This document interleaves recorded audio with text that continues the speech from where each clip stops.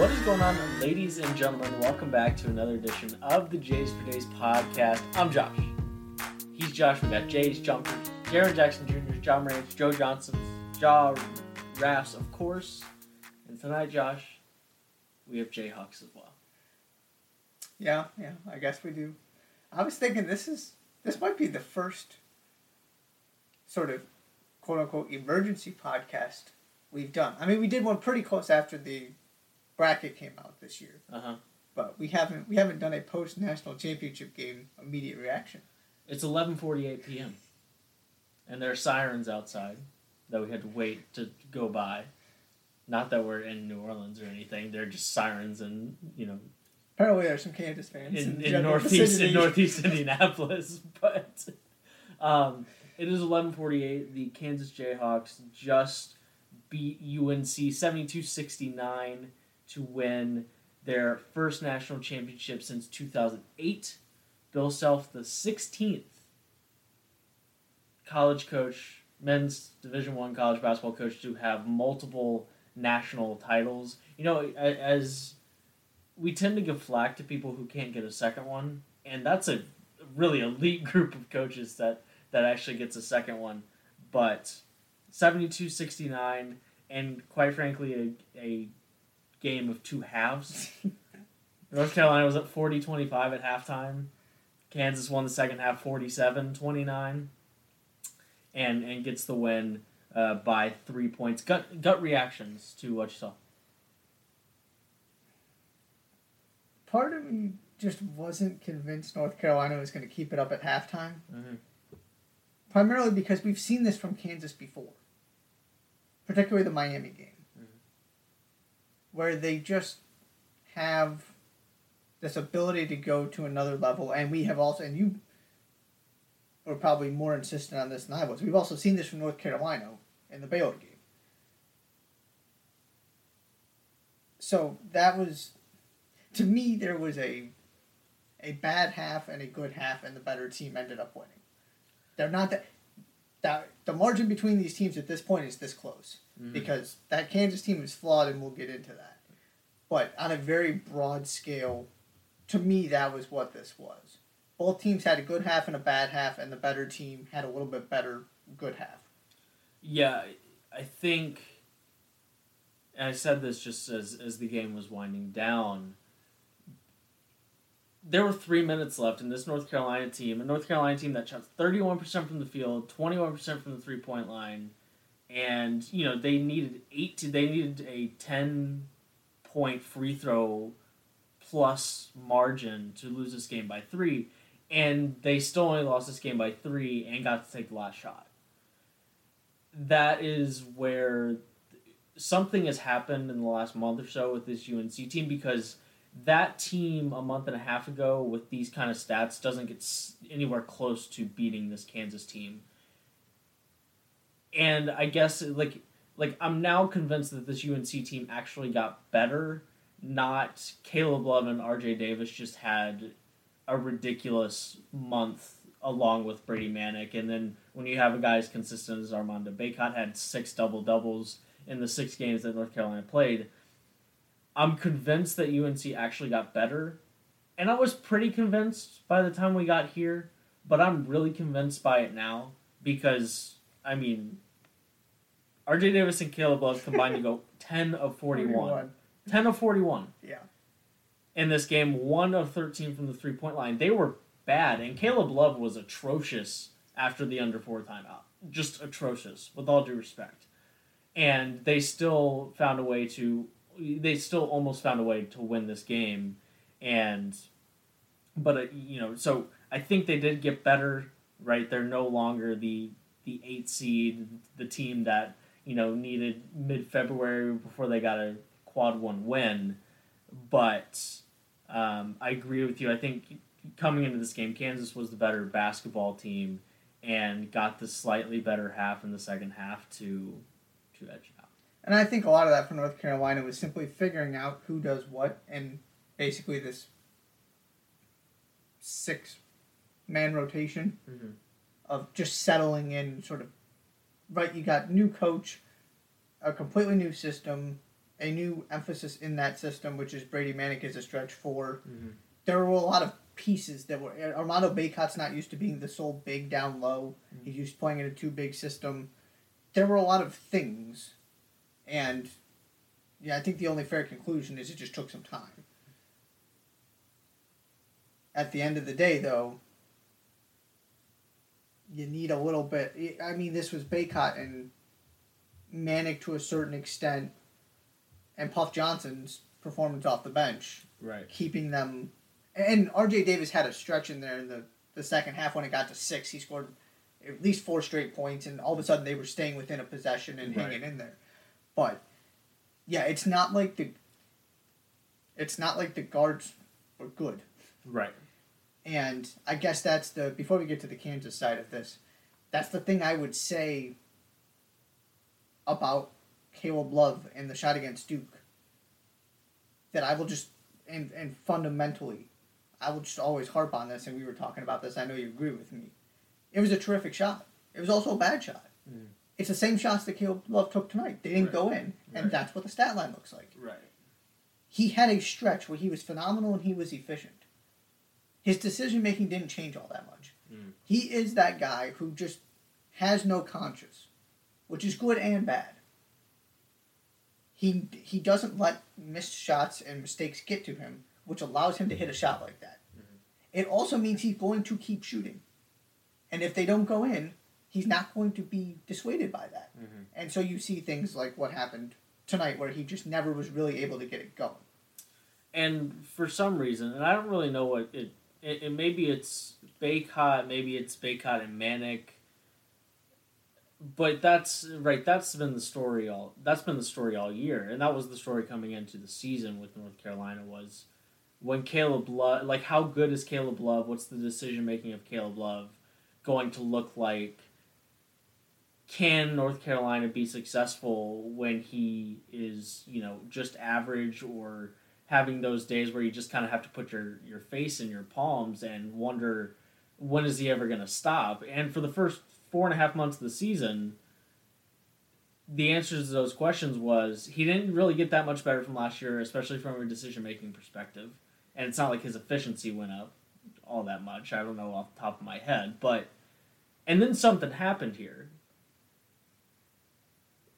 Because you're right, they needed him and his delusional confidence to beat Duke on Saturday night. And for him to just keep shooting, and he knocked down the shots, and that's major, major credit to him. Right. He had multiple halves where he was uber efficient and the best player on the floor. Right. Which is something we didn't see last year. Right. Yeah. But tonight it was he needed desperately to slow down and Bacot rolls his ankle again with a couple minutes left in the game, and that's really tough. I mean, well, no, it was like 35, 40 seconds at that point. But it was kind of like he brought the ball down, and you knew he wasn't going to give it up.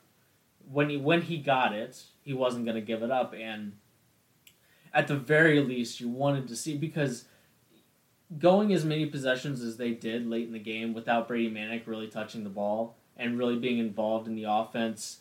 Like, even if it's, hey, get Brady Manick in a pick and pop with Caleb Love, and even if Caleb's never going to actually pass it to him, at least you have to respect Brady Manick popping out to the three-point line and knocking down a shot. And the offense was just Caleb Love going a million miles an hour and it not looking great. And they still almost found a way to win the game. And Kansas, came out and was phenomenal early in the second half, but then they're making dumb mistakes. Like, just know where the sideline is, right? DeJuan Harris stepping out of bounds on the... Like, you just need to... Like, they don't even get to take a shot if you just know where the sideline is there. The Kansas... the first half was North Carolina all day, and then the second half, the first 15 minutes of game time in the second half, were all Kansas, and then it was like, can UNC make a shot and can Kansas hold on? Because it wasn't like, you had Ochai Agbaji, not being able, for someone who is as good as he is, not being able to hit the broadside of a barn consistently from the free throw line. It was right, part of me was like, man, you had some really high level play here, and then when we got to the under 4 timeout, it was like, okay, which team's going to make the fewer mistakes, because both teams were. It's Remy Martin had a couple big shots, but it was like, it was which team is going to shoot themselves in the foot less in different ways, and whoever that team ended up being was probably going to win. And when you're already the better team in Kansas, it's hard to overcome those kind of things for UNC.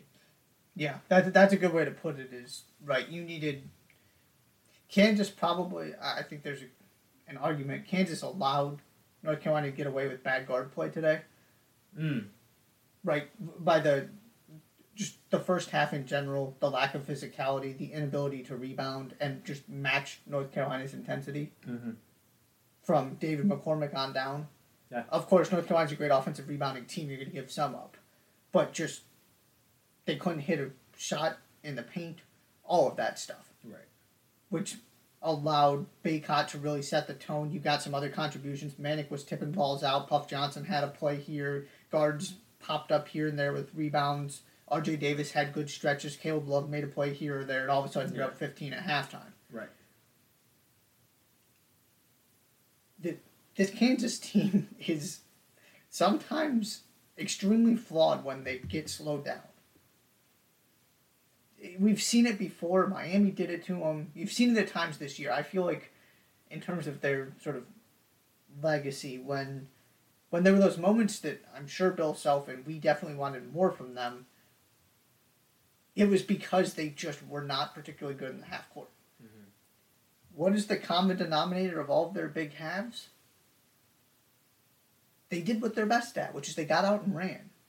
And that's how the second half started, right? Mm-hmm. It's defensive stops. It's DeJuan Harris getting steals. He's a spectacular defender who doesn't get enough credit, by the way. Mm-hmm. It was that combination of when you play better defense and you don't give up all these second chance points, you can play a little faster even if you're not getting steals. And, of course, North Carolina made some mistakes that fed right into that. And all of a sudden, what do you have? You have an onslaught of Christian Brown and Jalen Wilson attacking the basket. Right. And the 15-point deficit was gone in, 10 minutes? Yeah, it was... I don't know off the top of my head, but it was pretty fast. I'm going to look at the play-by-play here because I'm curious. I think it was basically at 10. Right, it's 40-25. And they had pretty much eradicated it within 9 minutes. I think that's what we looked up, and it was there was 10:49, 10:53. Yeah, Ochai Agbaji made a layup with 10:53 left. That put Kansas up 1. Yeah, 50-49. And you needed 25-9 run. You needed Brown and Wilson because the other part of this to me that was really interesting was the defensive matchups. Because I came in thinking Agbaji is the perfect guy to guard Caleb Love. Right? He's an inch or two taller, a little bit longer. You've got that, and then you put DeJuan Harris on R.J. Davis, and you're set there in the backcourt until Remy Martin comes in, and then it's a different conversation. Who was really good. Yes. 14, 3, 4, 6 from 3-point line. Right. He made up for his lack of defense by doing what Remy Martin does, which is and even had a nice block on Caleb Love. Out of nowhere. Made it right. And an intelligent defensive play, too. He took a different angle to block it on the low side of the shot, which kind of waited for it. Right, yeah. Yeah. Now, of course, he got blown by right before that, but hey. Hey, listen, Joe. He didn't give up on the play, and he made a very good play in the end. And then on the flip side of that, Leaky Black is perfectly suited to guard Agbaji. In a way, he's not Paulo Banchero, because he's a little bit taller than Agbaji. And they're sort of built the same way. And so, in my head, I just kind of kept thinking, Kansas has to get an edge somewhere here. It's not going to be Agbaji. Asking him to go score 28 points, to me, is just unrealistic. Because that's a disservice to who Leaky Black is as a defender. Abaji's going to make some plays, but by and large, Black was able to bother him. Which is where you needed Brown, Wilson to step up. McCormick made some plays. They were battling. McCormick and Baycott, that was one of the more fun parts of the game. Yeah. They were really going at it. And Baycott really won the first half. Mm-hmm. And I thought, okay, if North Carolina wins, that's part of the narrative here. It's just Kansas lost some of these individual battles and didn't get enough from the role players. And then McCormick stepped up in the second half. Baycott kind of struggled a little bit. wasn't as impactful, partially because Kansas did a better job on the boards. Right. And all of a sudden, here comes Christian Brown and Jalen Wilson. That's how it had to be for Kansas with some Remy Martin sprinkled in and DeJuan Harris doing his defensive thing. That's the beauty of this team is I feel like everybody just kept wanting Agbaji to keep shooting. And everybody inside the Kansas program will tell you he doesn't need to. Right. When he gets going like he did against Villanova, he's going to get you 28 sometimes. But it can also be the combination of these guys. It can also be McCormick, who was every bit as good against Villanova. It can also be Remy Martin, as we saw in the first few rounds of this tournament. That's what makes this team so scary. You don't need him to be that guy. He turned into the best player on this team, but tonight was a good example of he's not invincible, right? If you've got a guy that can lock him down, which is easier said than done, but North Carolina has one of those guys that can really bother him. You need something else, and that's what makes this Kansas team so dangerous, is they have it. And North Carolina didn't really tonight, and they're also relying on 6 players, and 4 of which really are scorers. Right. Because you're not really asking Puff Johnson to do that, and you're certainly not asking Leaky Black to do that. That's not what they're there for. Trivia time, how many players on North Carolina's roster had more field goals than Puff Johnson? I'm going to say 2. 0 had more. Really? R.J. Davis and Caleb Love both had 5. Puff Johnson was 5-9 from the field. Yeah, because Baycott really struggled from an Baycott efficiency. was He got 3 to of the line 13. a lot. Yeah. From the line, Baycott was 9 of 13. Yeah. But the point, and R.J. Davis got there 5 times and made all 5 of them. But your point about Kansas, I've said it a bunch of times during the tournament, and I said it during the regular season, and I'll get to say it one more time because this is why preseason we were talking about Kansas being the top 2 team in the sport. It was how nobody was excellent. Nobody in this game period was excellent, and I'm not sure really how to feel about the game in general because the end of the game was played so poorly, I thought, and it was 2 halves that were right. A team being up by 15 at halftime and a team winning the second half by 17 or by 18. By definition, the game's going to have to be close at the other end, right? But there's a difference between close games and well-played good games, and I think that this one was the former, not necessarily the latter, which is fine. You still get your drama because it's a close game at the end of the national championship, which is fine. But to say this game delivered on a quality of play perspective, I think is a little bit of a stretch. But Kansas, this is what good Kansas was supposed to look like, right? They were supposed to have 3, at the very least, all Big 12 caliber wings in Jalen Wilson, Christian Brown, and Ochai Agbaji. And Ochai Agbaji was supposed to be one of those guys in the conversation for Big 12 Player of the Year. Turns out he ended up being in the conversation for Big 12 Player of the Year, and for a majority of the season had a strong case for National Player of the Year. Boy, yeah. But David McCormack wasn't the guy we thought he was going to be for large stretches of the season. Every once in a while, we'd find him somewhere like in College Park, College Station. No, that's Texas A&M. Never mind. My point being is that we found him somewhere in the Midwest every once in a while, but this was he was physical, imposing. Like against Armando Baycott, it's hard to look physical and imposing, but there were possessions when he looked physical and imposing, and you got he was in double figures. Jalen Wilson, Christian Brown, and Ochai Agbaji were all in double figures. And then Remy Martin came off the bench and had 14 points on 5-9 shooting. And it was, he knocked down a couple big shots, absolutely the spark plug. That's what he turned into, even though he was a spark plug / best player on the team, ? Especially in the tournament.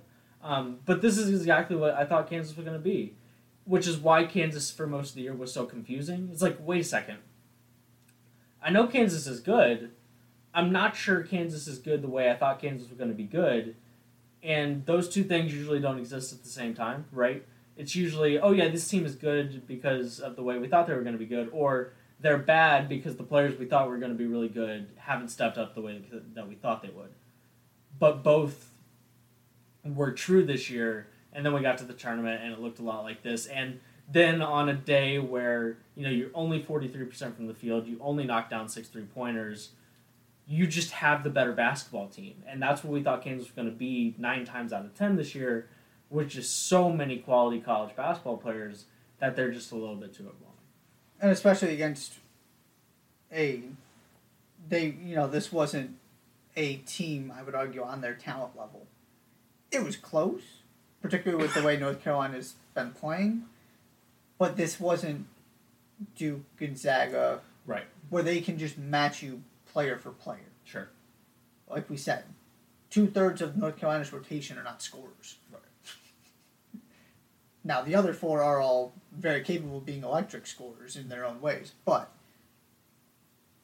And that goes to the other bigger point about Kansas, that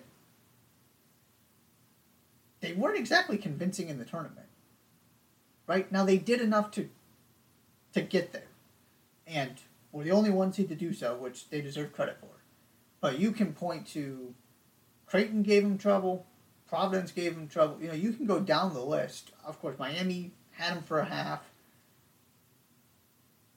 Villanova, they just didn't show up until 5 minutes in the game. So that one wasn't as close. But Kansas didn't exactly put them away convincingly in the second half. Villanova kind of hung around for a while. Sure. You could argue that game... It's tough to put Jay Wright out of the game in the Final Four. But and you could argue that game fair.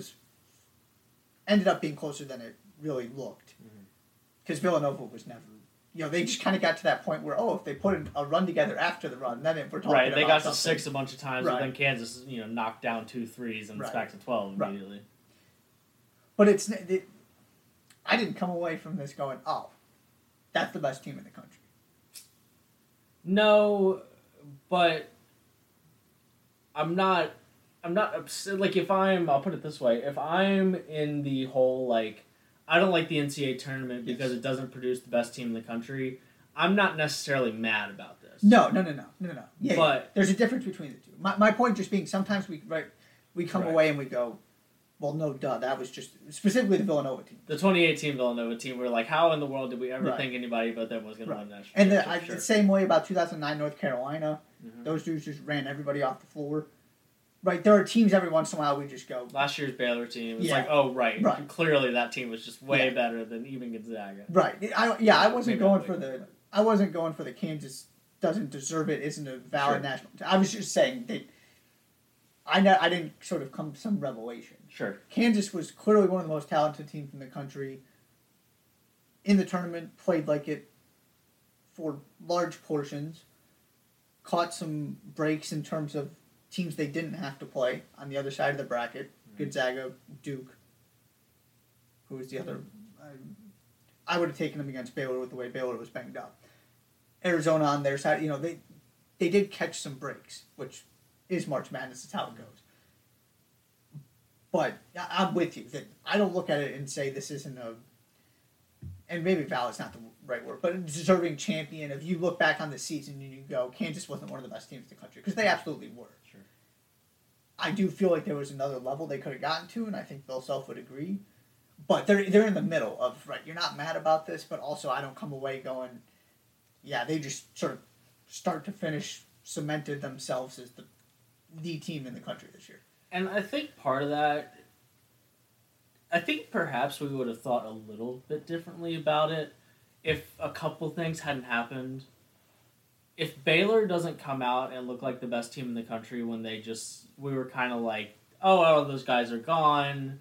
Baylor will be a top 25, top 15 team, but we're probably not going to see them at the top of the sport. And then all of a sudden, for the first 2 months, Baylor was at the top of the sport. Mm-hmm. And you had Kansas lose to Dayton early on. And so it was this combination of, is Baylor the best team in the Big 12 again? It was a conversation about the conference, not the country. And Kansas losing to Dayton, and it's kind of like, I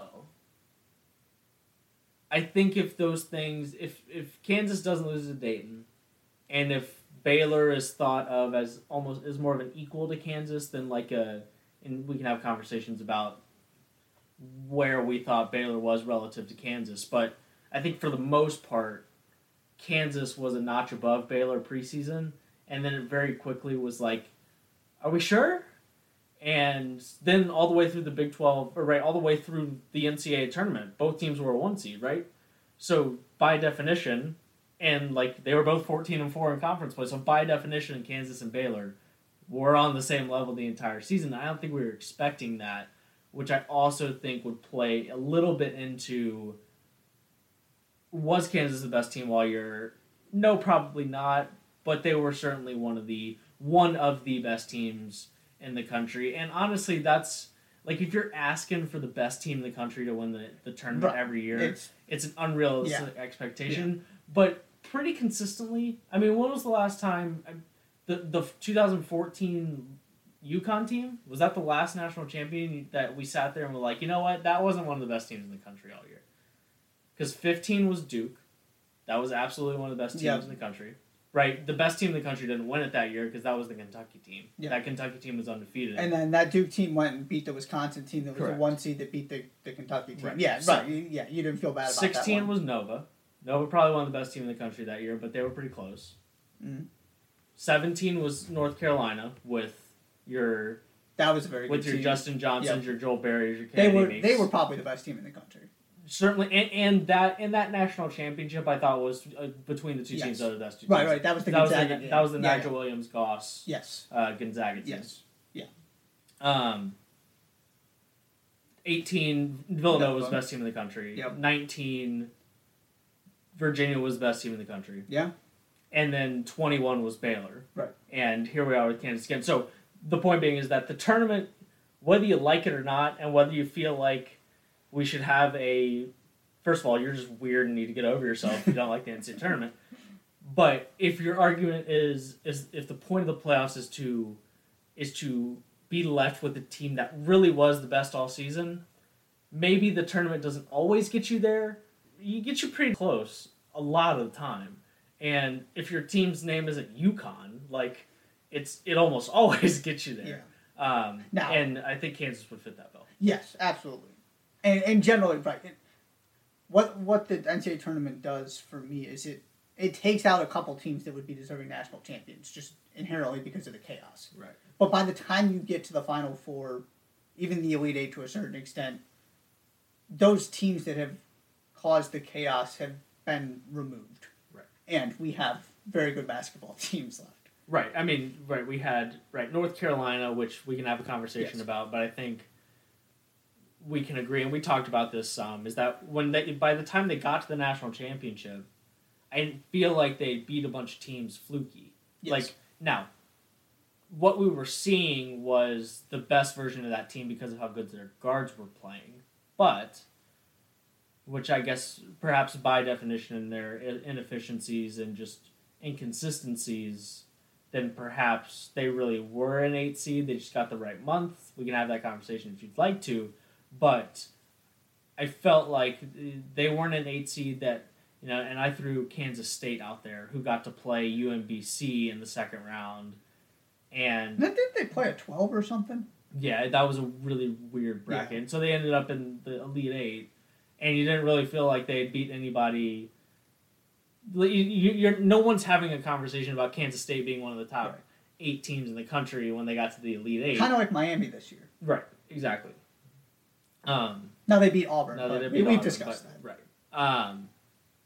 But to your point, we got to the Final Four, and we had 4 really, really good basketball teams. At least, and we had 3 really, really good basketball teams, and a basketball team that was playing really well. Yes. And if we get 75% of the really good basketball teams in the Final Four, then we're doing it. And Carolina at the moment is a very good basketball team. Mm. There's no disputing that. I mean, they just went toe-to-toe with Duke in a game that was the opposite of this one. Yeah. That was high-level execution on both ends at the end. This one was more, can you survive to get to the finish line? Yeah. I was going to make the point, though, that I don't want to hear anything. Had North Carolina won, I don't want to hear anything about them being the best team in the country. Certainly not. Nope. That would be one that we could check and be like, that wasn't the best team in the country or anywhere close. Right. Now, credit to Hubert Davis, that's how this sport is built, right? Is you have to be good enough to get in. And then it's about what can you do to improve during the season, and clearly Hubert Davis is very good at however you want to categorize it. Teaching, developing, putting a team together to help them, whatever phrase you want to use. He clearly figured out how to get this team much better. Yeah. Whether it's fixing his own mistakes and saying, I want to do things differently because XYZ is not working, they are a very different basketball team than they were at the beginning of the season. That was we came very close to having one of those years where the team that won was nowhere near the best team in the country. No. That almost didn't make the NCAA tournament. But then you come back and you go, well, much like UCLA last year, you can't argue with what they did. And this North Carolina team went through the series of blue bloods, right? They took out the defending national champions. They took out UCLA. They took out Duke. They took out St. Peter's. Absolutely, St. Peter's. I didn't feel like that needed to be said. Even Marquette in the first round. I mean, not a blue blood, but big time program. Smoked them too. Yeah, right. And we're doing this in convincing fashion for the most part, except for the blown 25-point lead. Yeah. But they also got the point where they were outplaying the defending national champions by 25. So, and they would have also gotten to add Kansas to that list. So it's not like you can, much like UCLA's win over Gonzaga, or the loss to Gonzaga, where clearly UCLA's playing like a top 4 team in the country that deserves to be in the Final Four. Mm-hmm. It's just a different discussion because they were nowhere near that at the beginning of the season. But that's the love it or hate it. That is what March Madness is all about. Can you play 6 good games? And North Carolina got really close. How do you describe this UNC team to somebody in 5 years? Do you describe they were really bad, then they were really good. Right. Do you describe it as is it just simply a team that got hot in March? Or do they deserve a little bit more credit? I think, to me, they deserve a little more credit. The back half of the ACC conference. I mean, this is a team that finished second in the ACC. Yeah. So I mean, and we could just like UNC having won this national championship wouldn't have meant that just because the ACC did well in the NCAA tournament doesn't mean the ACC was good, but this is still they still finished tied for second, 15-5 in conference. So it's I think it's an interesting question though because I'm not entirely sure. I might just agree with it's a team that got right in March, and that was about it, because I'm not sure you need to be right to go 15-5 in conference this year. Yeah, I would argue February, though. There was a clear delineation before the Pittsburgh game and after the Pittsburgh game. Yep, I would agree with that. That the second half of ACC play, they went from not being able to beat a good basketball team and having 0 quad 1 wins to putting together a series of wins against very good basketball teams. Particularly once they got to the tournament. But also, obviously, you got the Duke game in there. And they started to beat some... They beat Virginia Tech on the road. Yeah, some of the other ACC teams that were halfway decent. Right. That's what I would say, is that there's just you sort of split it down the middle. Couldn't beat any good teams, then started playing really well. So yeah, I want to give them more credit than just they got hot in March. I think I'd agree with that. And they lost to Virginia Tech by 13 3 weeks ago in the ACC tournament. So it's not like they rolled through the ACC tournament. That was about the only game, though. Yep. You're right. I mean, and then you look elsewhere, and that Baylor game, that UNC, the UCLA game, they look like they sort of had UCLA at arm's length for a lot of that game. Mm-hmm. But I think I agree with you there in terms of how this UNC team is remembered. Because certainly by the time they got there, you felt like they belonged, right? Yeah. And they belonged with teams not named. And that was the other thing I was curious about once we got here, and once they got to Kansas is, okay, clearly you guys belong with Duke. Clearly you guys just, whatever it is. But do you belong with the team that has, that was pretty much clicking on all cylinders in the NCAA tournament, at least to a certain extent, right? Kansas didn't. It's not like they were blowing teams out of the water. But it's never going to be perfect. It's the NCAA tournament. But I also didn't feel like with 3 minutes left in any game this year, save the national championship, that Kansas was about to lose, which is saying something in the NCAA tournament when you win a national championship and you can't say that before the last 3 minutes of, of the final game. Of which they were leading. Right. Yeah. But yeah, because the other 3 teams that got there, it's, Kansas won the Big 12, Duke won the ACC, Villanova didn't win the Big East, but if Providence played all of their games, Villanova probably would have won the Big East. And they won the tournament. Right. And they're Villanova. And they're Villanova, right? And they've got Villanova taped across their chest. And all of a sudden, UNC is... Right, they went from... Hubert Davis is inheriting something that hasn't been great since the 2017 championship. It's been fine, but sometimes not fine. But, Roy Williams off tape...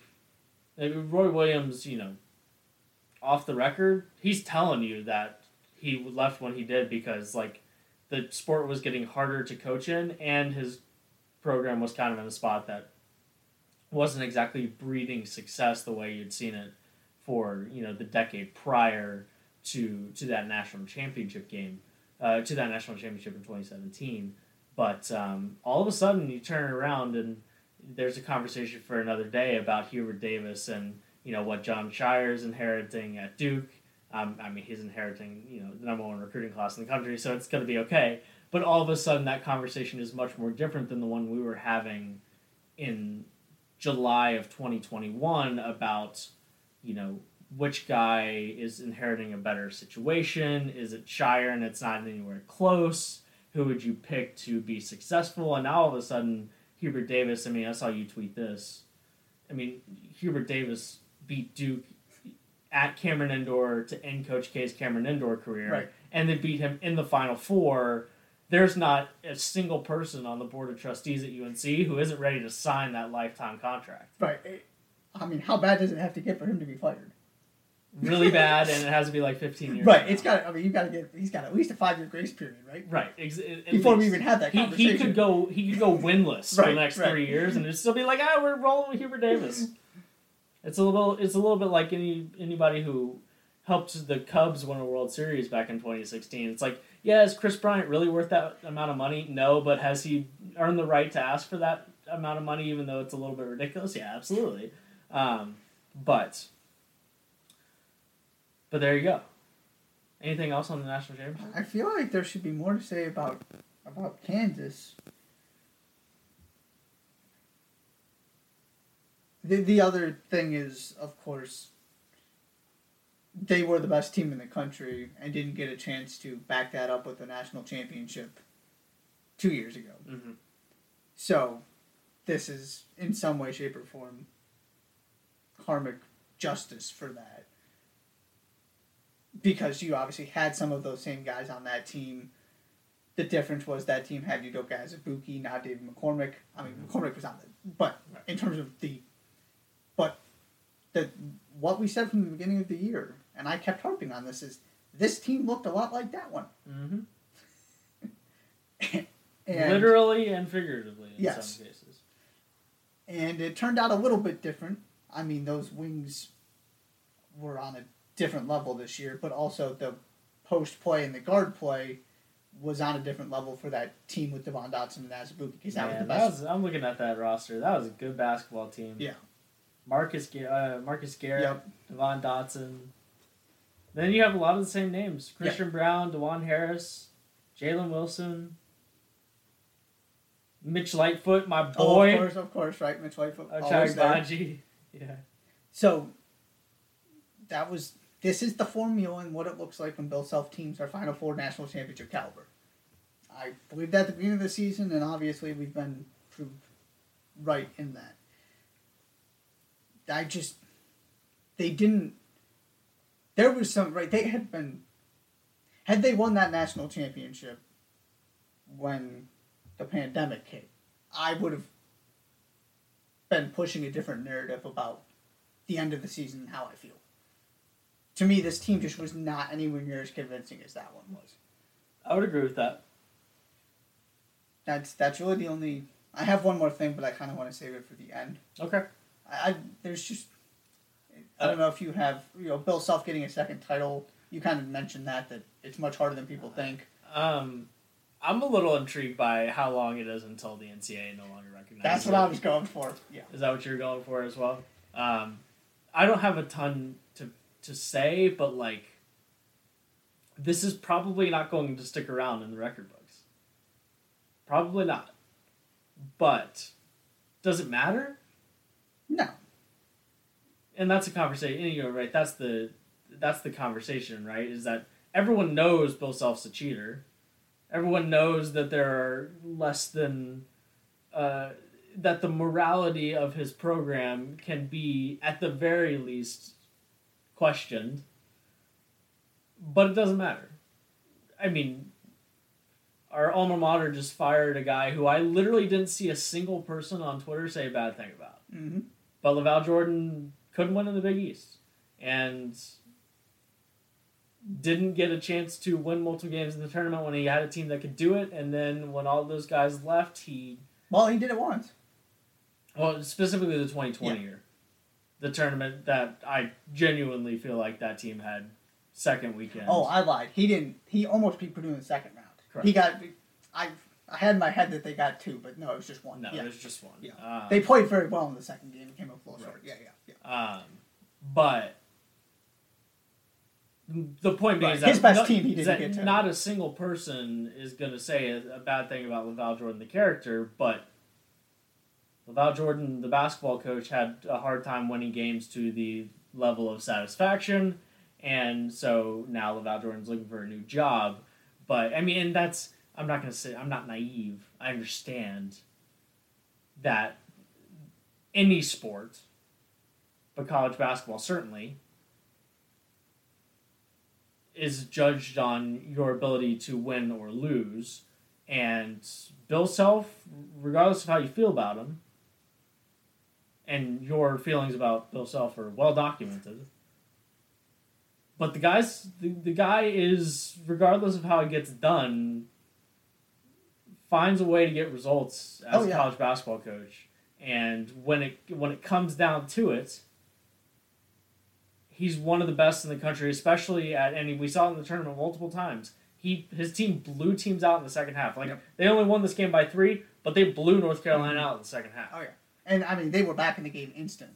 Right. It took 10 minutes. Right. But it wasn't like this was some kind of protracted, they kept picking away. Right. No, they just came out and all of a sudden it was single digits, it was 4, and it was and then you knew about 90 seconds into this second half. It's like, oh yeah, this is probably going to be a basketball game by the time we get to the under 8. And that's exactly what happened. So, I don't really know how to feel about that, right? This is something that on a more personal level I struggle with on a regular basis, but that's to try and fight for the let's hold Bill Self accountable thing by any way other than just sort of like quote unquote stripping his national titles and perhaps making them ineligible for a season when you have the recruiting momentum that Bill Self has is just not going to matter. But that would be the only thing I say. Apart from that, does the quality of which he coaches the game meet an elite level? Yeah. But did I wish we felt about him as an elite coach the way that we do? I'd be okay if we didn't. Yeah. I wanted to bring it up because I'm going to keep bringing it up because it matters to me. Yeah. Regardless of how much other people may want to just disregard it. And part of this is the NCAA's fault that it's taken this long. Mm-hmm. Part of this is the NCAA's fault that Oklahoma State tried to do everything right and got hit with a postseason ban right before the season started.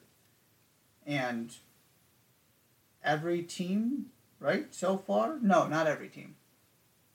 But a vast majority of the teams that have gotten caught up in this have had a postseason ban of some way, shape, or form. Yep. Right? Auburn, Arizona, both self-imposed. Yep.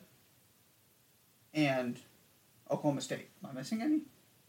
I don't think NC State, I think, got hit with stuff, but it wasn't. Yeah.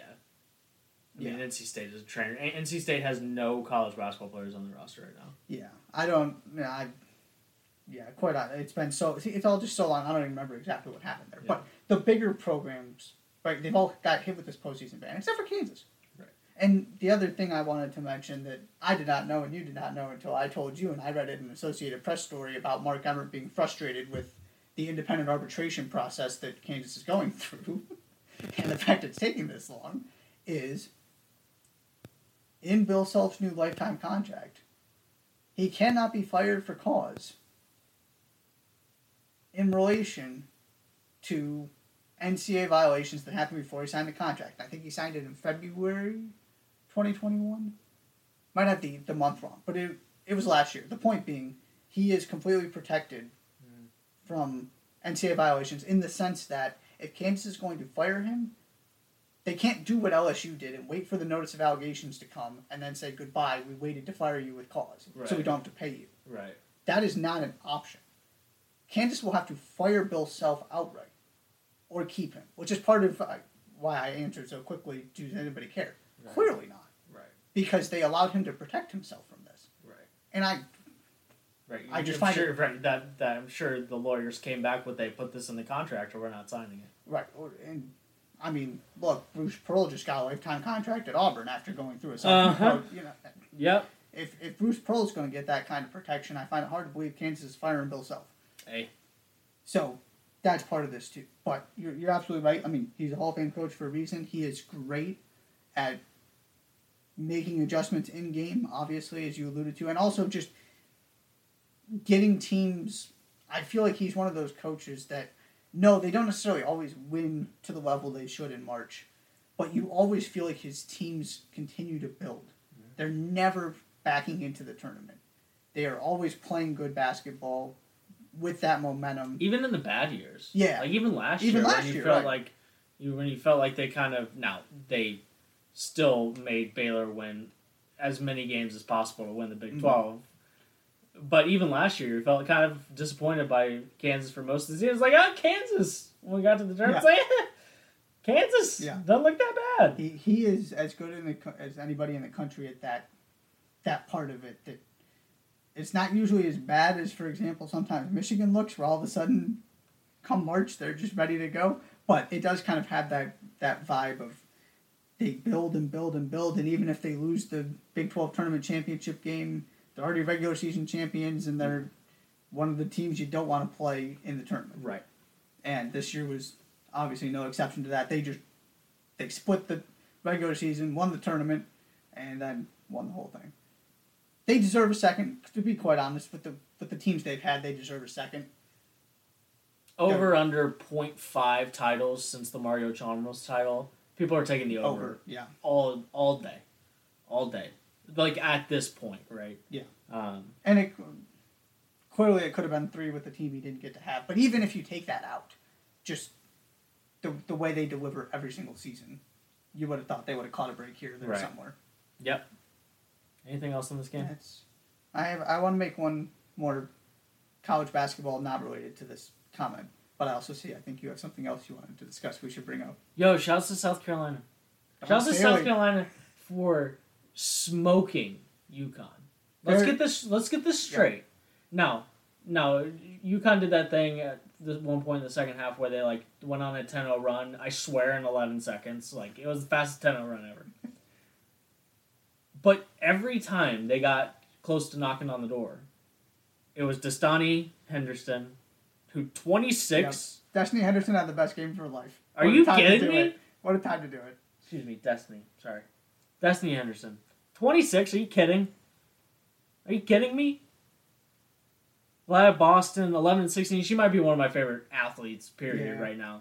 With the emotion and I love what she said to Holly Rowe. She said, everybody had pictures of me crying after last year, and now I'm giving them. And she smiled real big at the camera. Mm-hmm. That personality just gets that kind of thing gets me going. And she said, this year it's happy tears, Holly. And I was like, yeah, that. I love that. I believe it was 34 and 34 in the 2 games in Minneapolis.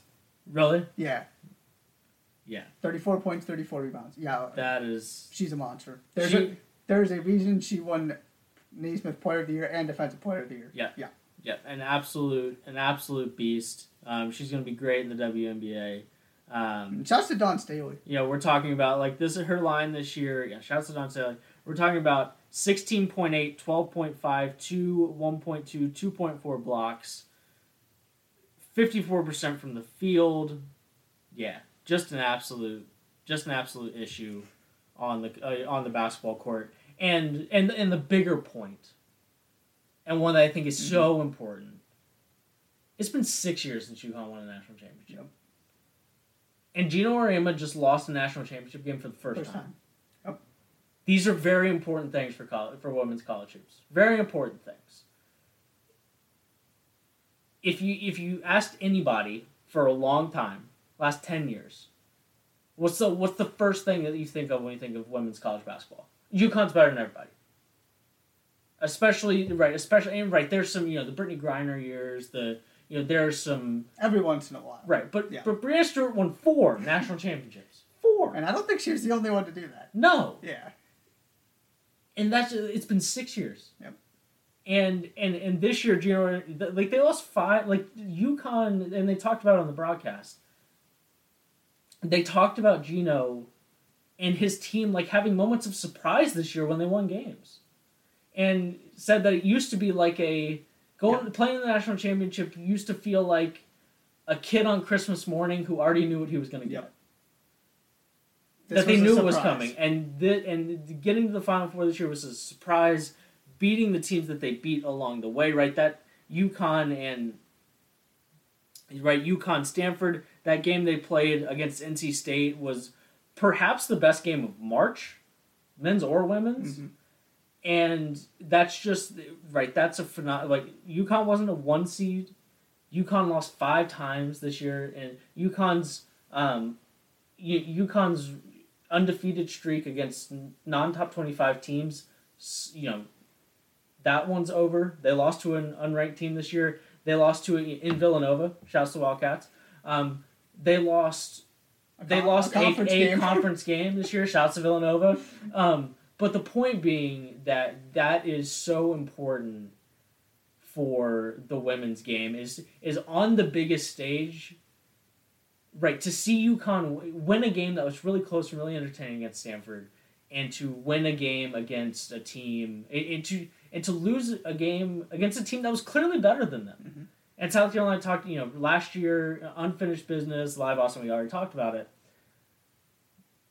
For another team to sort of take it to UConn like that, and to watch UConn struggle, and to watch UConn claw back, and to watch, Paige Beckers try to lead a team back, and just UConn so clearly did not really have it.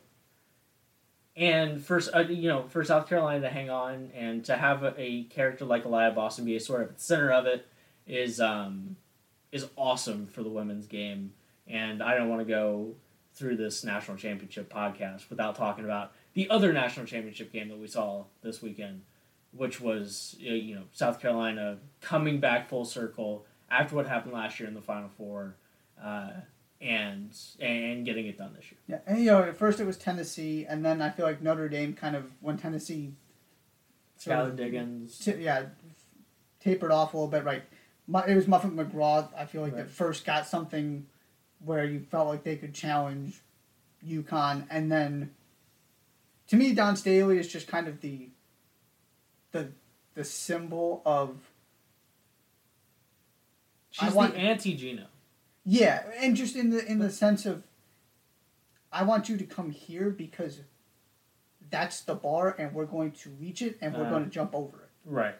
And of course, it's not... Tara Vanderveer has a phenomenal program at Stanford. They just won last year, made it back.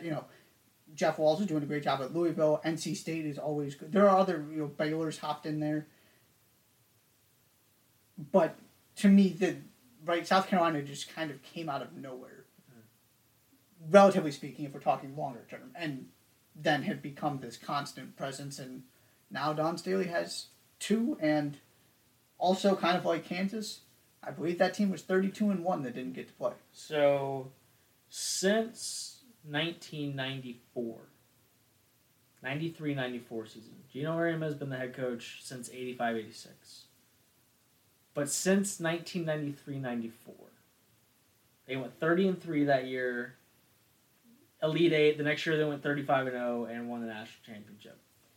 How many times since 1993 has Gino Auriemma lost 6 games or more? I'll say 1. It's 1. In 2004-05, they went 25-8 and lost in the Sweet 16. That's the only time that they've lost. They lost 5 the next year and went to the Elite 8. Since then, they haven't lost more than 4. They've gone undefeated 1, 2, 3 times, 4 times since then. At one point, I'm guessing those were probably my more years. They went 78-0 across 2 seasons. Sandwiched in between 2, measly 36-2 years. But the point is that this is great. This is phenomenal. For women's for the women's game, because what this does is already like Dawn Staley's cool. Mm-hmm. I mean, and all of a sudden there's people in the room that like Gino Auriemma has to actually like go to battle to get the best players in the country in the high school ranks to come and play for him, and all of these things are very, very good. And not only that, Dawn Staley just beat him. Now, sophomore, freshman. And to me, that was part of this, is that this UConn team is young, and the players asked to carry it are incredibly young. Yep. But you got the best recruit in the country last year, and you got the best recruit in the country this year. And South Carolina handily beat you twice. You weren't a 1 seed. Now, some of that had to do with injuries. Mm. But, right, this is very much up for grabs now, and it's a series of coaches, but particularly Dawn Staley, to me, is just a symbol of we can do this too. Yep. They are not invincible. You just need to believe with me. Yep. And absolutely, it was good basketball. We got some great games in that tournament as well. We talked about the upsets that were happening. And, right, this stuff we always knew was possible. It's not like UConn goes and destroys everybody in the Final Four these days. But it was cool to see UConn actually get back to the championship game, too. Yeah. And then to be reminded that, yeah, this South Carolina team was just the best in the country, period, full stop, all season, end of discussion. Right. And they showed it from the very beginning to the very end. Very, very, very well said. Anything else? The only other thing I was going to say is, did Val Ackerman send some kind of big East-wide memo to athletic directors saying, you're going to face public criticism from the conference if you don't hire somebody with connections to your university? Well, I thought you're going to receive public criticism if the Big East doesn't have good postseason showings. Oh. Because the Big East all over the place. You had Villanova in the Final Four, you had UConn in the national championship. Seton Hall, I think, maybe lost in the WNIT championship game. If not, like, the Final Four, like, semifinal. Creighton had a deep run. Xavier won the men's national invitational tournament. I thought that's where you were going. But the other way works, too.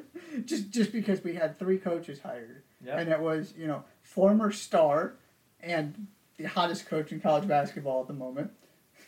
How many coaching jobs could Shaheen Holloway not get after the St. Peter's run? Yeah, I mean, we're talking maybe 10 to 15. We're talking, yeah. Probably. How many programs are like, just if everybody had a coaching opening. Right. Yeah. And then you've got Sean Miller going back to Xavier, and now Thad Matta going back to Butler. How about them apples? It is. In 2022, Thad Matta is the Butler coach, and Sean Miller is the Xavier coach. It's just going to be fascinating to see how those two guys, and of course they both have plenty of experience in high major conferences. It's not like they... Right. But these programs are not what they left, for better or worse. No. Because I was thinking about this the other day, that I would argue almost that Thad Matta has a tougher job now than he did when he was there before. I think that, yeah. And probably Sean Miller to a certain extent too. You feel like Xavier has performed as one of the best teams in the Big East, but they've also had the talent to do that the last couple of years and haven't. Mm-hmm. It sometimes, it's almost, I don't want to say it's easier, but just this idea of kind of if you're a mid-major that's a really, really good program, you can just sort of keep building to the NCAA tournament all year. As long as you don't lose too many games, you take care of business in your conference tournament, you're there. And then absolutely you're a force to be reckoned with. You know, you're like Murray State did this year. That's just a quality basketball team that you didn't want to play. And got to win in the NCAA tournament, right? That was Butler, that was Xavier before. Now you're dealing with Jay Wright and now Shaheen Holloway, in addition to the rest of what that conference has to offer. I mean, then on the other side of things, now when you go down the Big East Conference, Yep. I mean, there are not very many conferences that from top to bottom feature a coaching list that's as impressive as what's in the Big East now. At least when you're talking about the peak, right? We don't know what Thad Matta is going to be at Butler and what Sean Miller is going to be at Xavier, but Thad Matta, you know, recruited Mike Conley and Greg Oden from under the nose of, you know, Indiana and all of those, you know, all the other Big Ten schools. And Sean Miller, you know, more than once had a team that we thought was capable of winning the national championship at Arizona. Yet to be seen what they're going to look like there. But from, you know, Shaheen Holloway, you got a young, up-and-coming star kind of coach. Sean Miller, Thad Matta, and we haven't even talked about, you know, the guys that have already been there. You know, National Coach of the Year, Greg McDermott. Ed Cooley, Greg McDermott. Jay Wright. I mean, we can keep going if you'd like us to. Shaka Smart. But a lot of really good coaches in that conference now. And a conference that, and I think some of this postseason stuff has solidified it, but Dan Hurley. The Big East is not going anywhere. Like we're going to get to a point, I think, where the Big East, in its current form, you know, maybe not from a historical perspective, because this Big East is never going to be able to replicate the mid-'80s Big East with Patrick Ewing, and like it's never going to happen because it just can't. But I think we're going to get to a point where the Big East is respected in a way similar to the way that the previous Big East was respected because of the coaches they're bringing in, because of the quality of basketball. And like when you put the Big East up against the rest of the country, it tends to perform pretty well. Yep.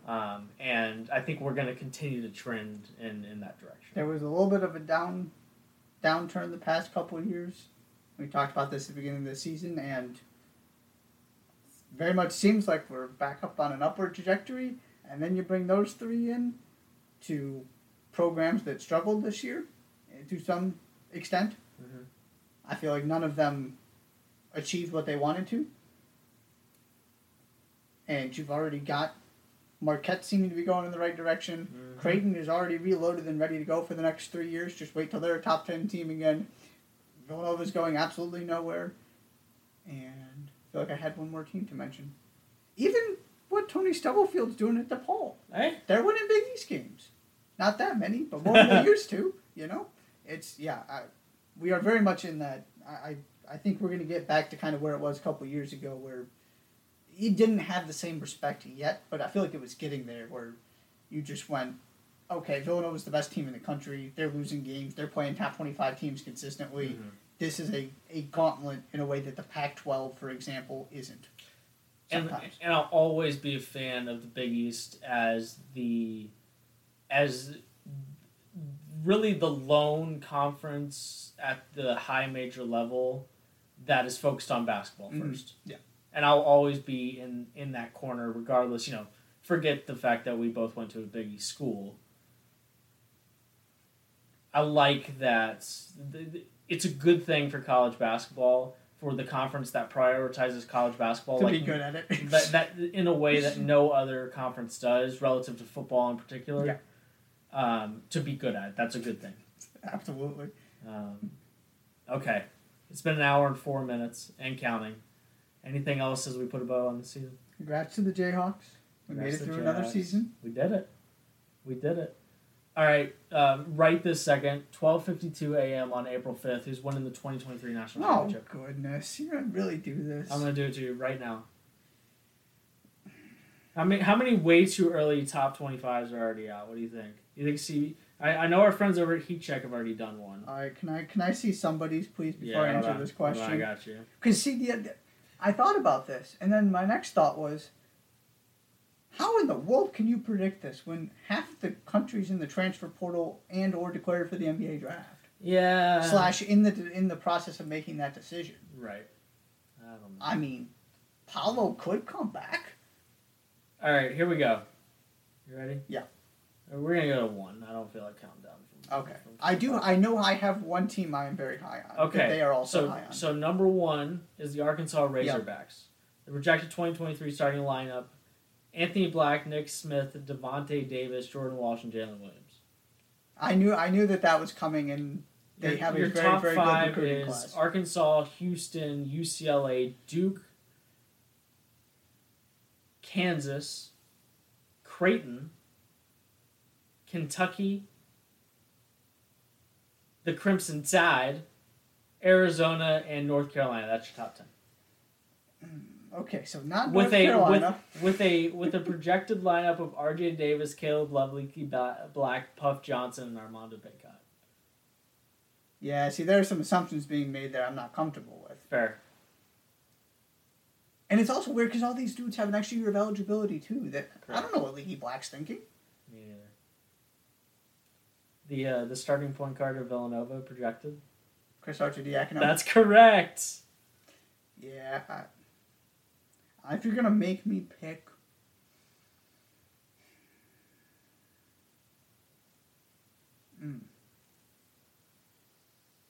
you know what?